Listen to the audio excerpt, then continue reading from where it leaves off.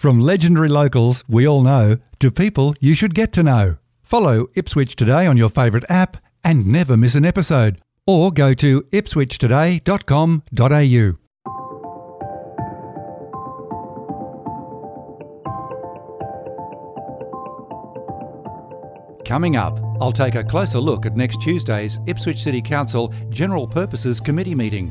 Councillors will be discussing the future of Cameron Park Beval and in particular Swifts, the Ipswich Central to Springfield Central public transport corridor, the extensions of the RSPCA contract to manage pound services, conflicts of interest, more community donations, and a motion from Ipswich for the 2020 Local Government Association Conference later this year. It's Thursday, July 16, 2020, and I'm Alan Roebuck.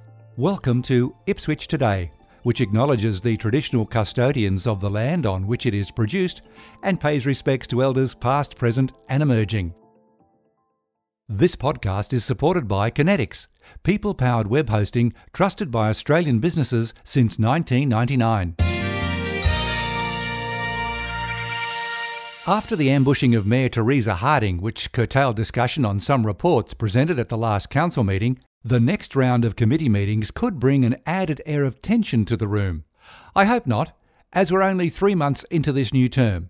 Any councillors playing games behind the scenes, looking for gotcha moments and point scoring, should do the right thing by residents who elected them and not engage in such petty and destructive tactics.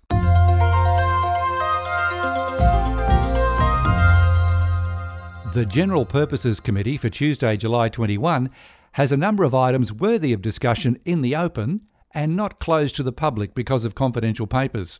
The future of Swifts Sports Club in Cameron Park, Beval, has been up in the air for a long time. Residents need to hear what councillors are thinking in terms of future ownership options of the land the club sits on and what plans any potential new owner might have. The extension of the contract with the RSPCA for pound services is also up for review. The public needs to know council is getting value for money and, more importantly, animals are being rehomed where possible and euthanasia rates are kept to an absolute minimum. The Ipswich Central to Springfield Central public transport corridor is on the agenda again. Councillors will review a submission to be presented to Infrastructure Australia. The corridor was set aside previously by the state government, and this report examines the need to progress that to the next phase. The 25-kilometre corridor runs from Ipswich Central to Springfield Central via 2 significant growth areas in Ripley Valley and Redbank Plains. It also includes Yamanto and Deebing Heights. The full report is available on Council's website under Committees and Meetings. I'll add a link to the podcast notes. Other items for the meeting include a conflict of interest policy for council employees, the Ipswich Nature Centre Master Plan, a community cat program proposal to reduce the number of stray cats and kittens, community donations, and Ipswich's motion for the annual local government conference to stop the clock to allow for more time to assess a development application and make a decision.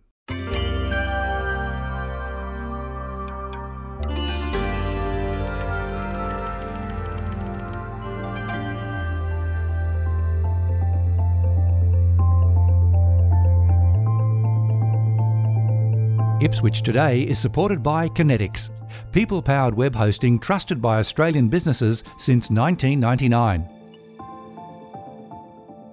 You can subscribe for free and share this podcast from your favourite app, including iHeartRadio, or play Ipswich Today from your smart speaker. Suggestions are welcome for future interviews and topics. Just go to the Ipswich Today website or Facebook page and leave a message. Music is supplied by Purple Planet Music. This is Alan Roebuck. Thanks for listening.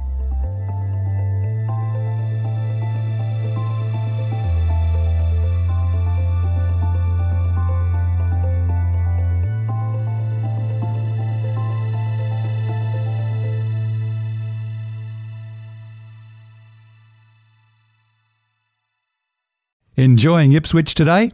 Please share the love on your socials.